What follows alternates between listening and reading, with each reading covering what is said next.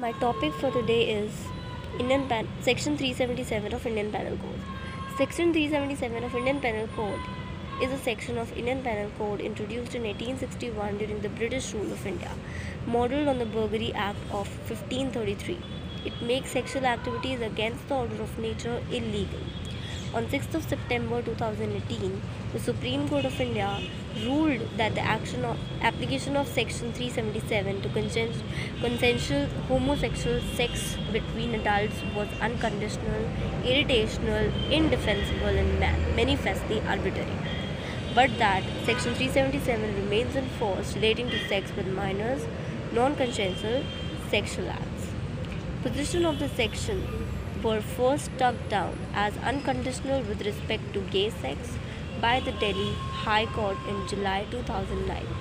That judgment was overturned by Supreme Court of India on 11th of December 2013 in Suresh Kumar Kaushal. The court held that amending or repealing Section 377 should be a matter left to Parliament, not the judiciary.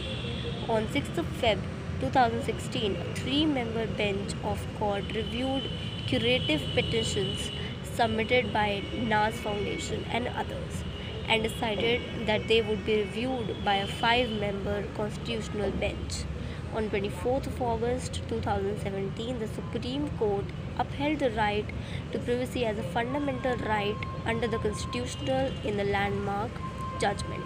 The court also called for equality and condemned discrimination, stated that the protection of sexual orientation lies at the core of fundamental rights and that the rights of LGBT population are founded on constitutional doctrine.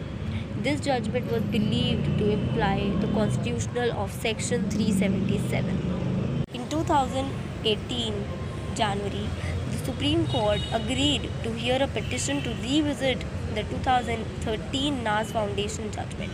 On 6th of September 2018, the court ruled unanimously in Navtej Singh Johar Union of India that Section 377 was unconstitutional insofar as it criminalized consensual sexual conduct between adults of the same sex.